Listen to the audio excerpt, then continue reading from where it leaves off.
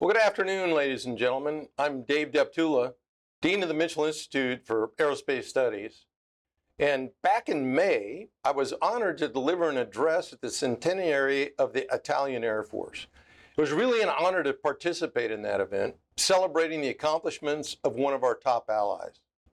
The Italian Air Force is a world-class Air Force that bolsters free world deterrence in Europe and beyond. Collaboration of all NATO air forces today is an absolute requirement if we're going to prevail over aggression by our adversaries in the future. With that in mind, today I'm really pleased to welcome my good friend and the Italian Air Force Chief of Staff, Gen Luca Goretti. Now, during his career, General Goretti has accumulated more than 2,900 flying hours, to include more than 2,000 in the Tornado. Over the years, he's flown operationally in multiple NATO missions. And back in 2015, General Goretti served as the Italian Defense Attaché here in Washington, D.C. And since October 2021, he served as the Italian Air Force Chief of Staff. So, General, thanks very much for being here today. We certainly appreciate it. And what I'd like to do to kick this off is actually offer you some time to give us your thoughts, and then we'll move into some questions.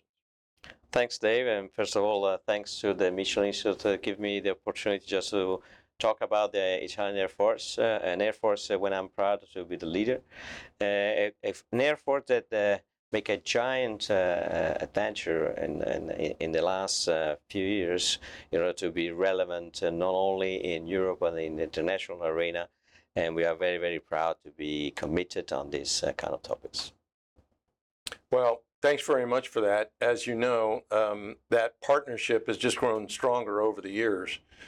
So let's jump into some questions on some details. Now, there's no question that the U.S. Air Force and the Italian Air Force are very much closely aligned. We both operate the F-35 and the MQ-9, and in fact, Italy hosts an F-35 production line. And we also train together and engage each other and every day through NATO. Could you walk through a bit of our relationship in terms of not just equipment, but also training and other alliance activities? Yes, when I was selected to be a wing commander, I was called up by the air chief at that time, and he said to me, "You will be a wing commander in a Mendel Air Base, and you have two tasks. The first task is to find a way to fly the UAVs and draw a line, an airfield for the new equipment that we're going to buy, the F-35. That for me was a kind of adventure, and since then I was involved in both programs. And the first thing I said to myself, let's train together with friends. So I was able to put up some activities with some United States Air Force guys, and they helped me out a lot to establish a very solid capability on UAVs. And I did the same with the F-35. And the results are evident. We've been deployed everywhere in the world using our equipments. Of course, we didn't go kinetic for political reasons, but we are able to do it. We probably will do it if we are required to, if it is the case. And with the F-35, we were the leading nation in Europe to build up this capacity. But without any help by the friends and allies from the United States, these results wouldn't be accomplished. Well, thanks for that. A bit of a follow-up, if you may. The Italian Air Force remains a leading partner in the F-35 program, and you were the first in Europe to fly the Predator.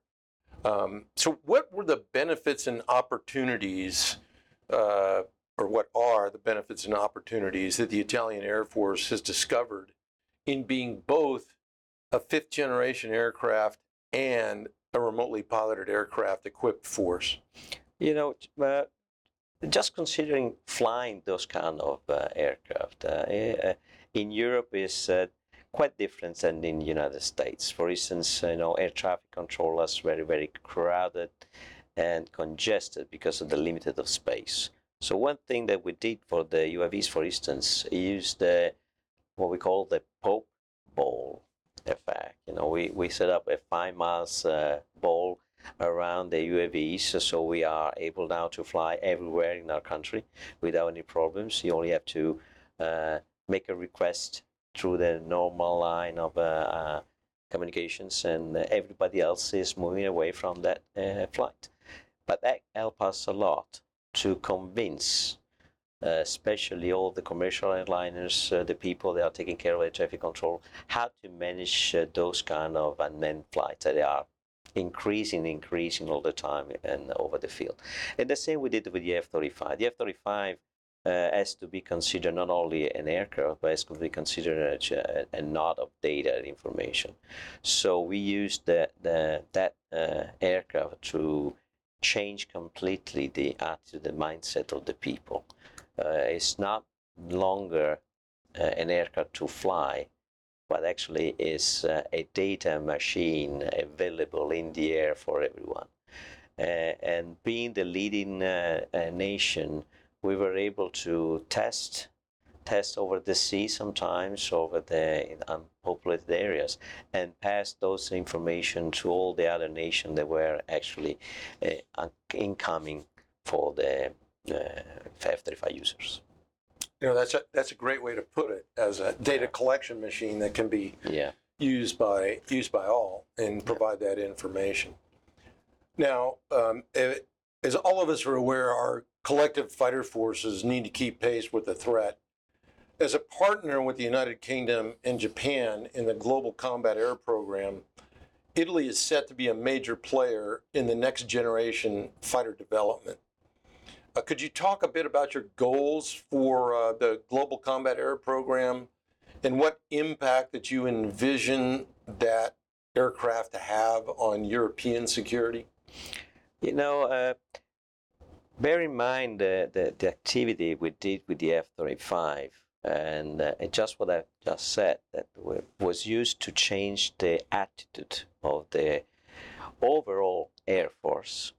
We thought that could be a good idea just to start planning something very unique since the beginning, like we did with the F-35. So when I was able to talk to my Minister of Defense, to my Premier, related to the GCAP program, I found a very positive attitude on my leadership, political leadership, and I have to thank them.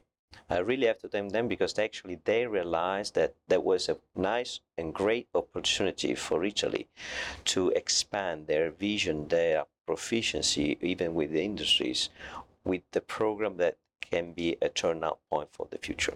GCAP is no more has to be considered as an aircraft, but it's a system of systems when everybody can play using the technology and the digital information, artificial intelligence, or other means in order to be relevant for the fight of the future. With this in mind, the program is not only a way to increase our knowledge on the technical point of view, but also how to increase the knowledge and the power of the people that will fly those kind of systems. So we change completely also the career of the people that are coming in the academy, how we train them. And it's a very, very large activity related to the program. Using the activities with the UK and Japan, expand worldwide our intention to be relevant in the international arena. It's a bit of a follow-up. How does this effort relate to some of the other fighter modernization efforts that we see going on around the world? Sometimes it's difficult to say this. Interoperability and coordination can be a factor. We were used to, do cross-servicing without any problem by signing papers and have a Spanish guy or a Dutch guy or an American guy jumping on board of the aircraft, do servicing. Now, for several reasons, we need to have technical agreements in order just to have the agreement and clearance to fly together. This is something that we have to consider. So every single system we have to invent or produce has to be interoperable with other partners. So we cannot afford just to lose time when it's necessary just because we need to pay a paper to be signed. And that can influence also the relationship between new products that will be used in the future. Not only fighters, but we have to do the same thing for satellites. We have to do the same thing for RC2 command platforms or something like that, in order just to reduce the risk of wasting time, because sometimes, I hope not, I hope never, we will not have time to think about it.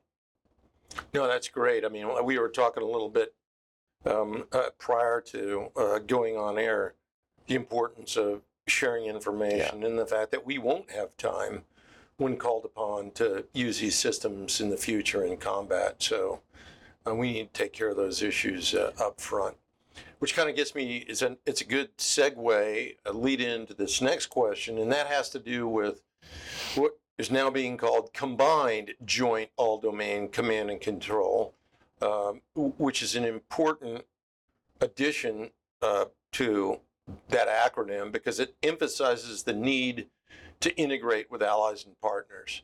So as your service seeks to develop advanced command and control capabilities, what kind of opportunities and barriers do you see for integrating with international partners, particularly the United States? I don't see many problems. It's just a matter of mutual trust. And this is, for me, is a key factor. If we all are on the same side, we all can prove that we can sustain activities together, I think it's quite normal that you have to consider everybody mutual trust friends.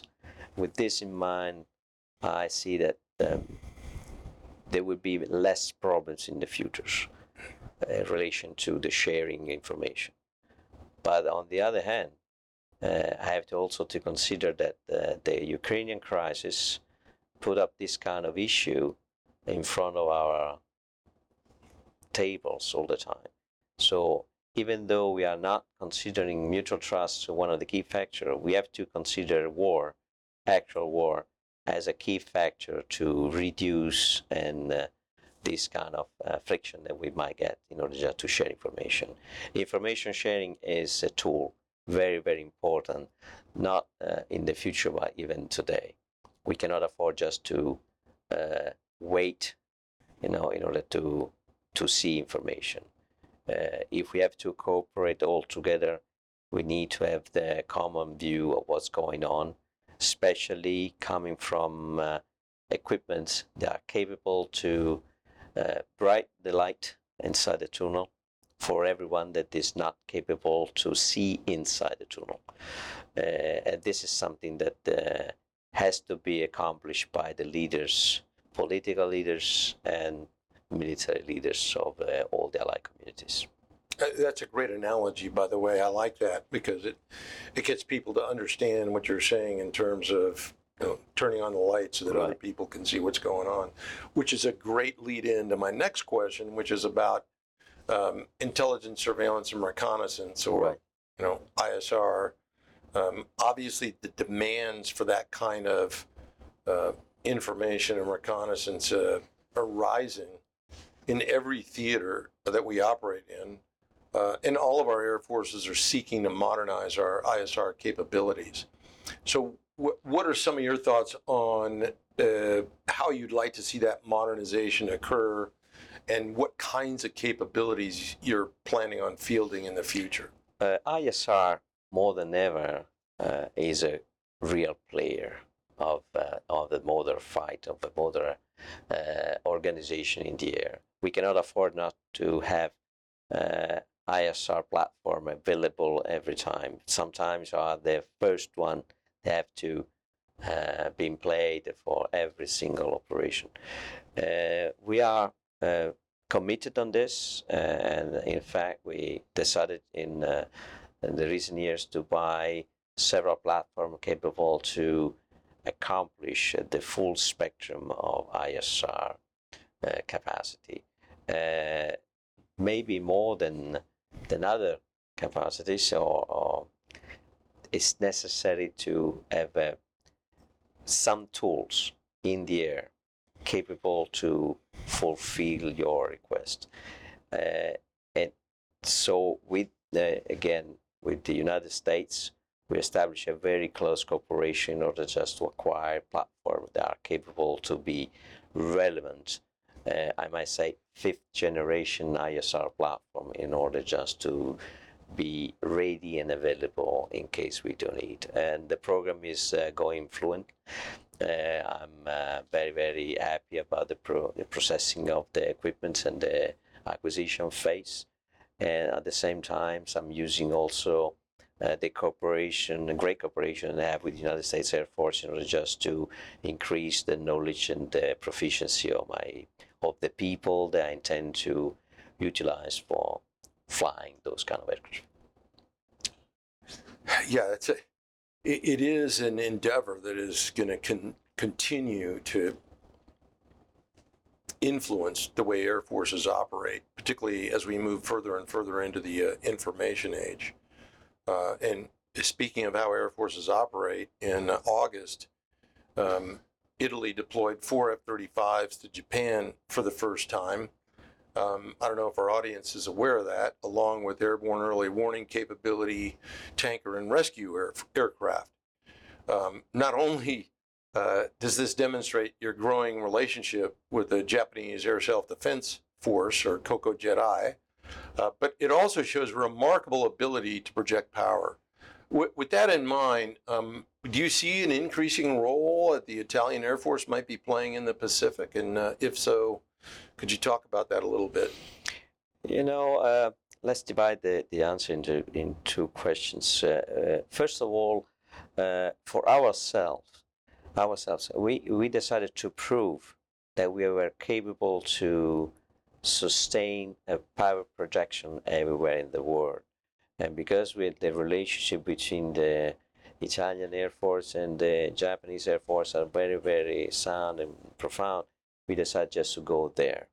It was not only just to show the capability to project for the first time European F-35 so far distance in the Pacific, but also to see if I was able to sustain this kind of deployment without canceling any other activities that was already in place in Europe.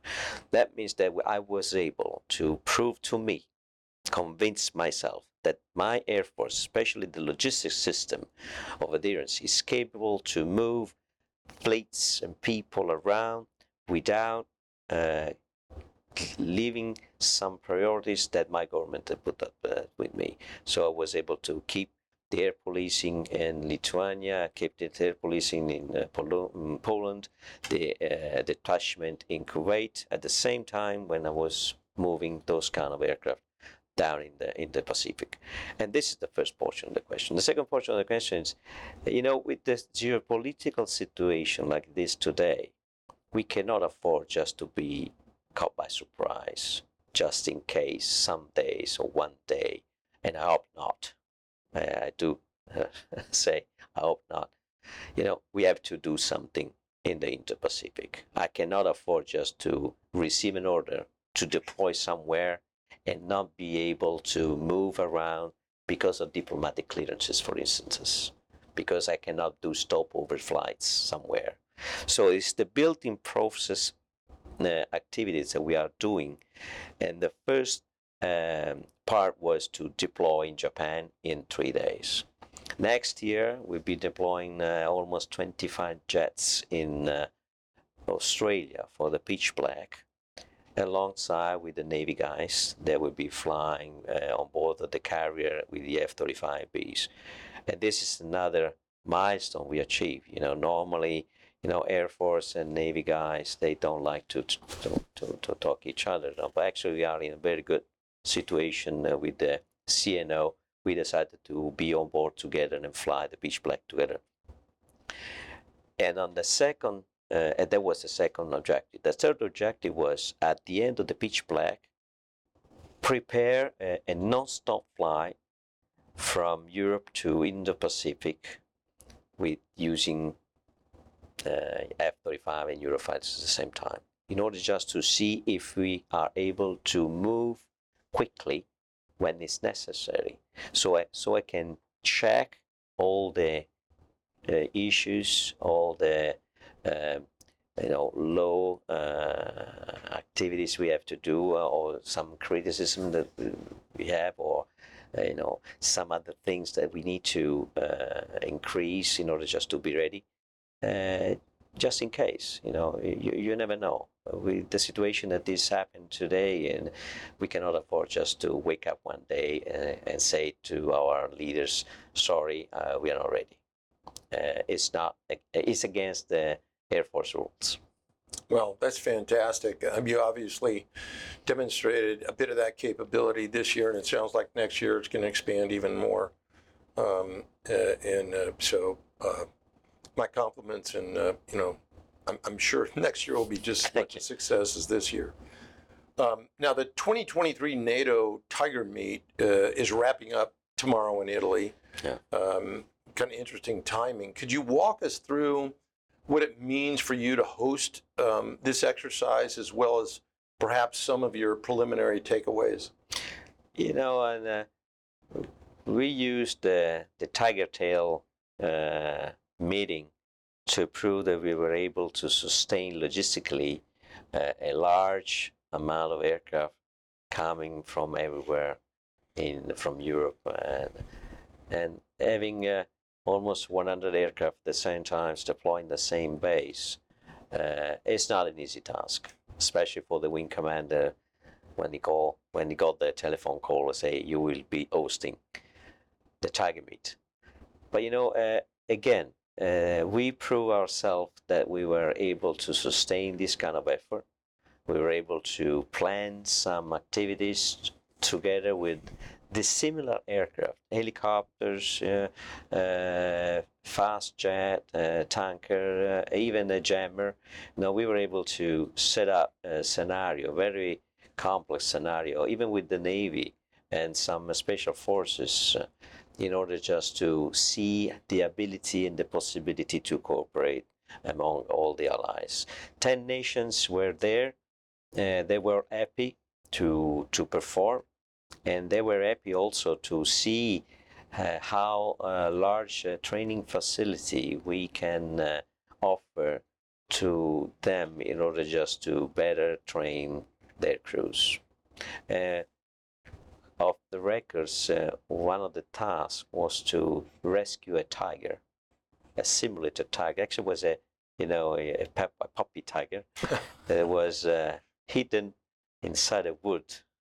So the UAV has to discover the tiger, send some special forces to rescue the tiger, be inside some farmer's land town, farmerland house. We asked the owners, do you mind to play with us? And they were happy just to play with us. We have fighters play against this kind of trial.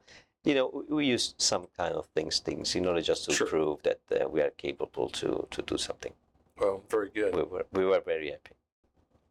The Italian Air Force is a major and contributor to NATO's air policing mission. You mentioned that a little bit earlier, especially in the Baltic region. With Finland and soon Sweden's accession to NATO, what are your thoughts when it comes to integrating their air forces into this mission? I might say that we are already well integrated among the Finns and the Swedish guys. You have to consider something. We normally fly during our training mission with the same techniques, with the same ATOs, with the same orders that we use in case of war. So there will be no differences switching to training, between training and war, other than using live ordnance. So with this in mind, we all are already integrated in Europe. So the only thing they have to do is just to files that has already been placed for quite a long time. We didn't have any problem flying with them because the communication is similar, the language is similar, the tactics are similar. The aircraft can maybe be different, but with the advantage, Sure. with the decision on the finish to get the F-35, even the aircraft will be similar. You know, and also the Swedish, they are very, very eager to run and close up the gap between ourselves and NATO allies and them in order just to be relevant among all the allies. And that is another sign that if we are doing all properly together and the interoperability and the cooperation is very, very solid, there will be no doubt that in Europe, all the allies can perform their duties properly. No, very good. Let's switch gears a bit and talk a little bit about training and career management. Here in the United States, we're exploring training concepts like multi-capable airmen so we can broaden the specialties of our force, as well as capitalize on the fact that we're short on personnel. Last year, you spoke about the importance of multi-domain training for future forces. Could you go into some more detail on this concept of yours? You know, with the coming to flyline the F-35, you know, the mindset into the multiple domain approach has to be necessary. So we thought that, you know, we might buy aircraft, we might buy equipment in a fast way. We cannot buy people and train them in a short time. So we need to prepare them properly and accordingly in relation to the new equipment that we are buying. And the new equipment requires multi-domain mindset. So we decided to change in our academy systems, in our training system, all this kind of syllabus in order to fit in what is necessary in order just to create a guy that is capable to sustain the needs of a multi-domain approach. And it was not easy because actually you have to get rid of the archaic training facilities or training tools and bring new ones.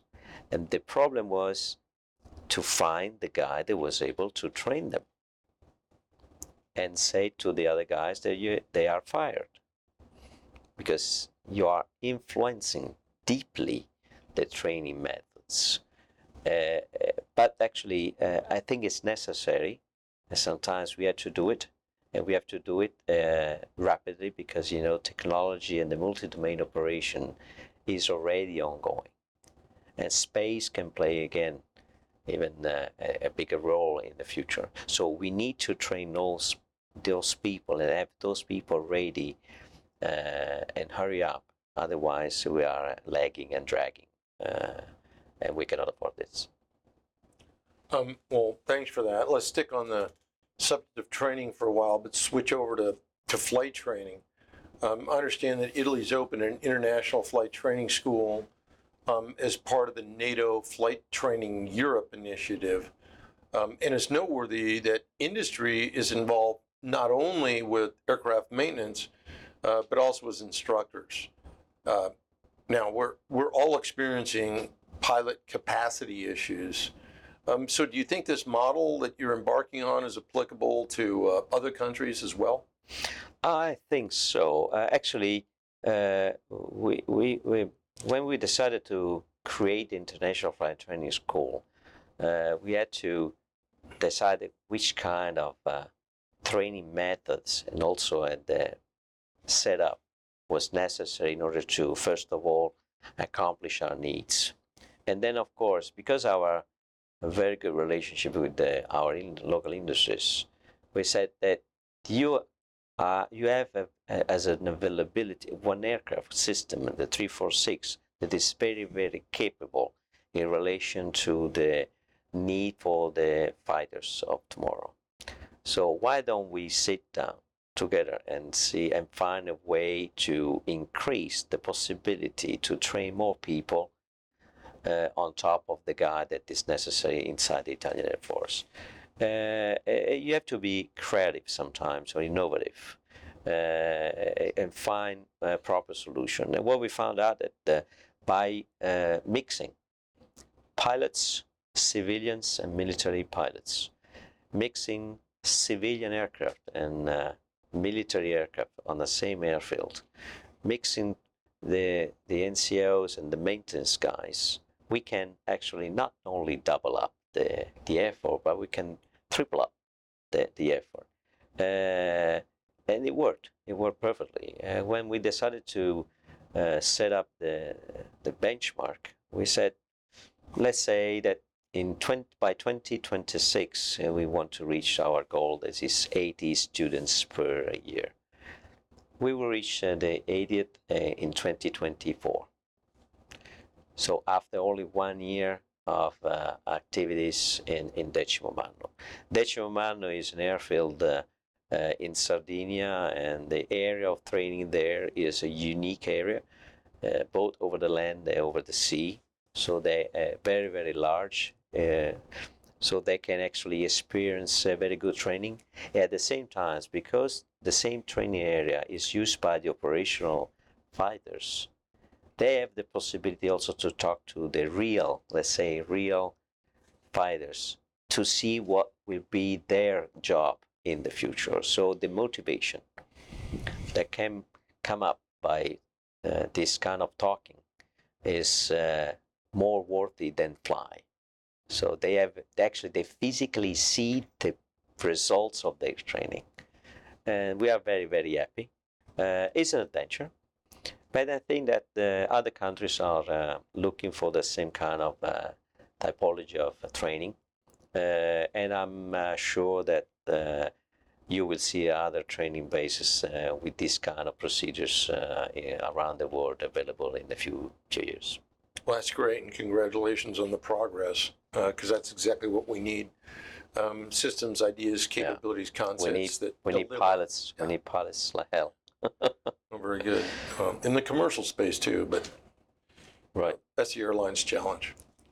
Now, one of the other concepts that you put forward is one that is kind of based on what I characterize as an air expeditionary force centered around the F-35B. How do you plan on further developing this idea, and could you talk a little bit about how it relates to the Air Force's idea, U.S. Air Force's idea of agile combat employment? Yes, as you know, we decided to have two versions of the F-35, the F-35A and F-35Bs.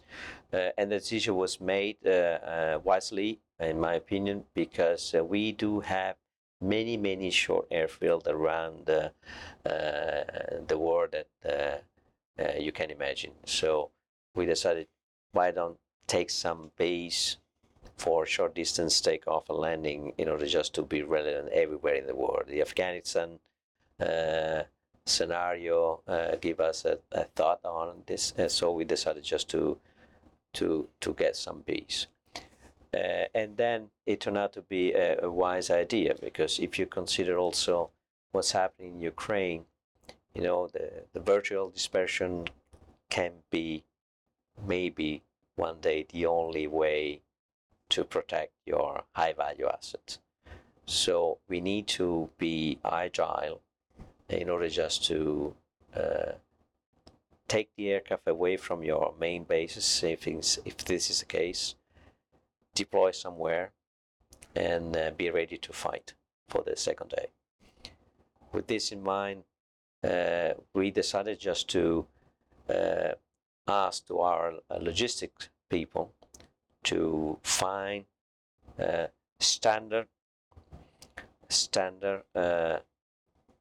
buildings and structures similar to built in several airfields in our country, and proposing the same thing also to other friend countries, in order just to have the same and find the same building, the same equipment, the same plug in the same spot in case you do have to run away from your main operating bases.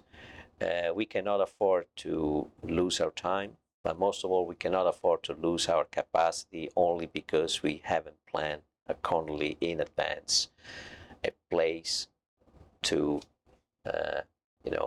run and protect ourselves. And this is something that we are working also inside the Air Command meetings among our partners. I think that is something that we all have to think about it.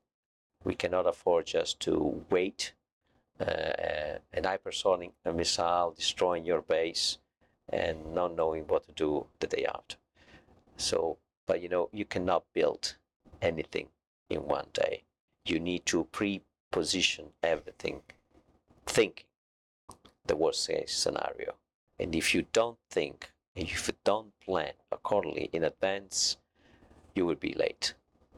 And you will be dead. And you will fail your mission. And personally, I will never accept. Personally.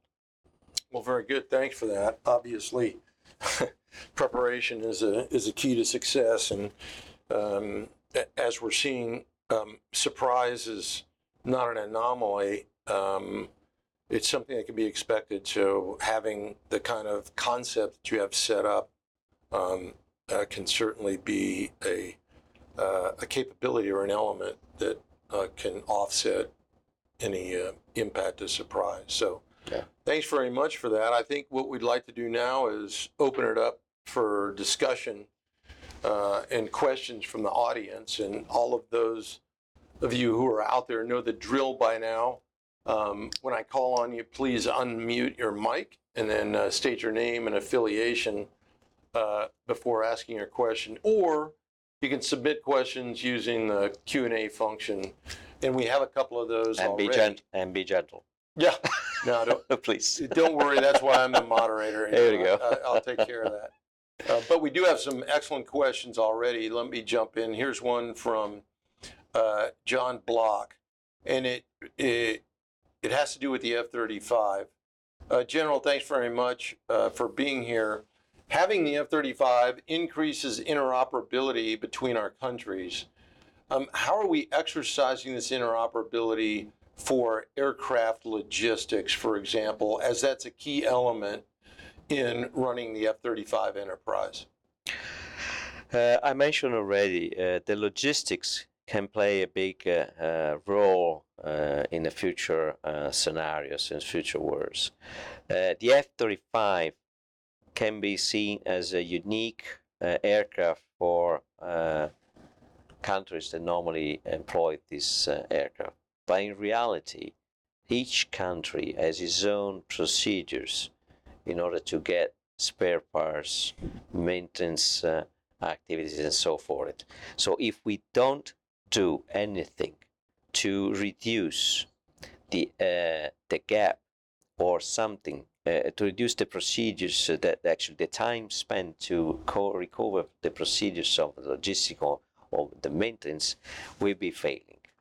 So we are working very, very hard with the JPO. Actually, the JPO is the Joint Program Office that actually is here in DC to find a common procedures to share parts, share logistics tools and equipments. We might get in trouble, but no one among the F-35 users are willing to fail. So the process are in actually the situation is very, very positive right now, I must say, and I don't see very, very showstoppers on combining and do something together with all the F-35 users. Oh, very good. Here's one that is sent forward by Tom Berkey. It's one about production. The U.S., largely through the leadership of Undersecretary of Defense LaPlante, has highlighted the need to expand defense production. He's promoted the need to include allies as part of this effort. Italy's a global leader in this realm. Could you please speak to how you're looking at this challenge? Clearly, demands in Ukraine and beyond are highlighting the need for this. In relation to the production, I think it's necessary more than ever that the single countries have to come up with the common programs. We cannot afford to have a single programs coming and ruled by a single country, because you might face problems in the future. But there's another reason. Sometimes we cannot afford just that one single company can afford to product a system, especially an air system, by himself. It's so expensive, so large investment that it's very, very difficult to do it. On the other hand, if, for instance, a big company can take the lead of creating an air superiority aircraft and decide that some small components or specific components can be given to small companies or international companies, they are very, very capable, unique of excellence of quality products. You get two benefits. You don't have to worry about R&D, research and development, or those kind of things, because somebody else already done it. And then, so you can use your people to make better research. And then you have a product that is already interoperable among other industries and other countries. So with this double effect, you gain opportunity just to improve the cooperation among countries, among the services that we use this kind of equipment. Oh, thank you for that. Here's one from Charles Galbraith, one of our space professionals. Has NATO and the Italian Air Force seen improvements in the ability to integrate space capabilities since the stand-up of the U.S. Space Force and U.S. Space Command? And then his sort of follow-on question is, what additional improvements would you like to see in this area? You know, being a pilot, you know, I was used to fly in the regular air. But in the future, we will be playing very extensively in the space. So with our knowledge, I think that the Air Force has the right to think ahead, has the right to expand its area responsibility also into the space domain, especially on suborbital flights. And the integration among us, all the space forces related are mandatory. So the space capability has to be relevant on every single country or every single air force in order to be able to detect and work with all the data that are coming from space. Now all the modern operations are managed by sharing data. The data most of the time are coming from space. So we have to think and consider that with those kind of situation, we need to protect the tool that provide the space, the data. And the tool normally are maybe satellites, microsatellites. So I might use the United States Air Force satellite system and be able to provide the microsatellites just in case of someone take out the big one. With this in mind, those are the fields, for instance, for interoperability among the space forces. And so the other thing is we need to find, I'm not saying a law, but a code of conduct of what's going on in the space. Because by increasing the number of satellites, we'll end up just to hit each other's, some days with some problems. And this is, I think, major challenge we have to face in the future. Excellent. Let's turn to one of our live questions, and we've got one from Frank. Let me see what. Yes, his name blocked out here. Frank Diagiviani. Frank, go ahead. Can you hear us? Yes, can you hear me okay? Yeah, got you loud and clear. General Goretti, it's good to see you, if not virtually, again, and congratulations on your new position. From a CJAD C2 perspective, what one initiative could the U.S. take action on that would speed its implementation in Europe?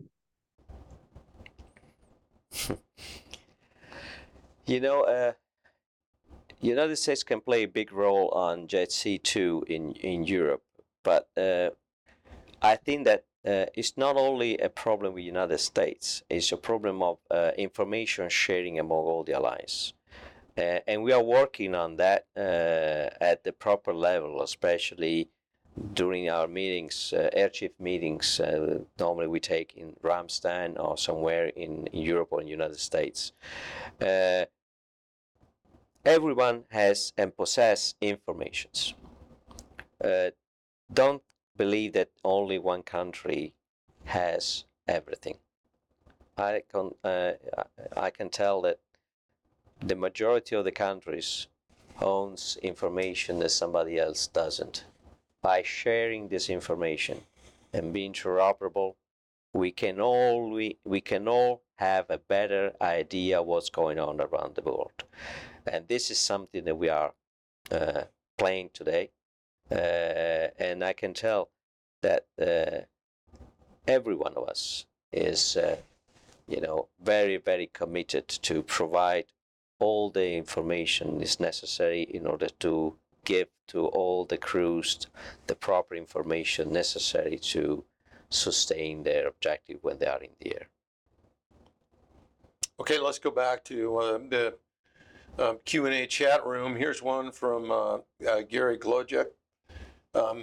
General, thank you for highlighting the importance of intelligence, surveillance, and reconnaissance, the incorporation of remotely piloted aircraft, and the development of advanced fighters like the F-35.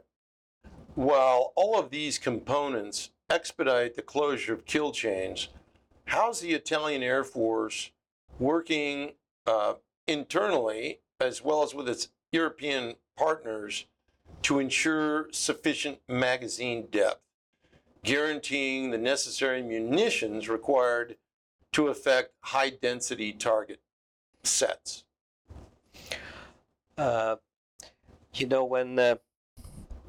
When the Ukrainian crisis started, we all looked inside to see what we are, what we have, what we can do, how can we survive, how can we operate. And all of us actually took a look at stockpiles, ammunition storage, and we found out actually we all have the same equipments. We all had the same needs. And that was something that was unknown, even though it was clear. And you can imagine that in case of crisis like that, everyone tries to fit in the stockpile all the ammunition that is necessary just in case. But on the other hand, the requirements and the needs for the Ukrainian people to survive and to win the battle requires us to reconsider the necessity to take some spare parts or stockpile that are in our inventory and bring it to them. Because if they win, we will win. If they lose, we all lose. And you don't know, and we don't know exactly what will be the results after. So it's difficult sometimes to accept a reduction of ammunition, but I think right now it's necessary that we can get rid of those. The problem is we all we will all request the same equipment at the same time to the same industries. So, who will be the decision makers? The company, the country that owns the company, the money, cash flow rather than bank account. That's the problem, because we all be in line, at the bank for the cash. And that would be the problem, because there's nothing you can do about it. You cannot go to the market, have, a pocket and say, okay, I take 1 kilo of orange fruit. You cannot afford to do this. It takes time, and sometimes takes years. But the problem is the situation is such, and you can see what's happening in Israel. We cannot afford not to have what is necessary to fight, or to fight among our allies. So and this was a very good questions. I just had the lunch with my ambassador here with some industries, and I told them, please increase the production of the weapons. Don't wait too much. Otherwise, we might be in trouble. Here's one for you from Aidan Poling. On this historic Italian Air Force August deployment to Japan with F-35s, did your team experience any challenges or constraints unique to the F-35 and its associated automated logistics information system, or ALICE, on the ability to accomplish your objectives that we could all learn from as a combined team going forward?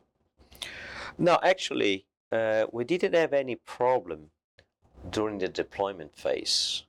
The F-35 fleets was outstanding. We didn't have any problem on sustainability. Only in one case there was a failure of one aircraft for a minor problem. It was solved rapidly. The problem we had was by not knowing, for instance, the procedures when we did some stopover flights. We thought initially that everything was already set up, and then we found out, for instance, that one contractor was not available, and we had a subcontractor for fuel, and they didn't show up. So we didn't get any fuel for 1 day because of that, even though we paid the contract up front. And that's something that you have to keep in mind when you deploy, because you will never find a military airfield available to you. So when you deploy and you decided to land in a mixed airfield or in a civilian aircraft, be ready to go ahead and have a tank available to find fuel somewhere, because maybe you are in a critical situation. But that was one of the big issues. And the other was credit cards. Credit cards. Not many countries accept the same credit cards that we used, or they use the same cellular phone lines that we used. So those things might seem stupid things, but they can be relevant when you deploy large force of people. The aircraft normally is not a factor. We all prepare how to manage aircraft, how to move aircraft around. But the logistics, the simple logistics, can put you in a halt when you deploy. And you have to find a solution, because otherwise you're stuck there with the all component. That's a great answer, because it indicates the value of doing these kinds of deployments. And what you said is spot on too. Generally, it's not the technology that's an No. issue; it's the social science pieces Right. or the interaction in facilitating movement that are. So, yeah, thanks for that Yeah, question. I had this due to the typhoon, the real typhoon that was in the Philippines. We were stuck in Singapore. A nice place to be stuck. Oh, no, it was nice, but actually, they were asking us to leave because they already planned other people coming on the same parking slots. Right. So we were stuck there due to the meteorological condition, and they were in a hurry to leave us, to send us away because they have other commercial flights coming through. Yeah. So that and they pay more. They pay more. So if you are stuck on the international airfield, they don't really care if you are a military or commercial, as long as you pay. Right. Right. Okay, here's one from John Mann. A number of European nations now operate the MQ-9. Italy was one of the first. As a leading remotely piloted aircraft operator, could you talk a bit about how you and your fellow remotely piloted aircraft partners are collaborating to empower one another or, operate cooperatively? The collaboration among us are very, very solid.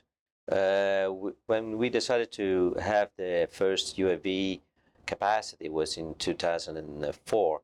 We were the first one in Europe, and after 6 years, aside the United States Air Force, we are the second country having the UAVs.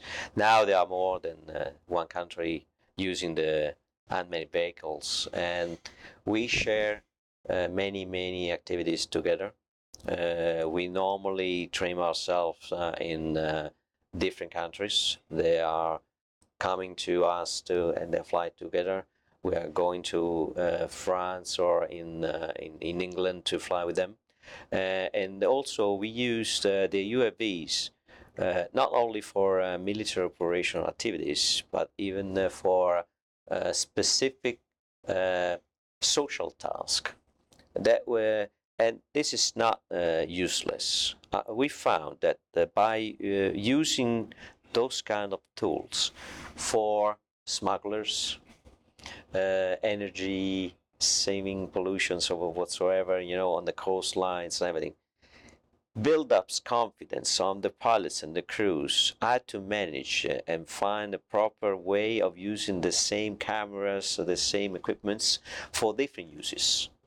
Because when you deploy, for instance, in Afghanistan, may be useful just to monitor and check the water lines rather than check other people's moving, because they can create some problems if they put something in the water that you normally use to clean yourself, to wash yourself and everything.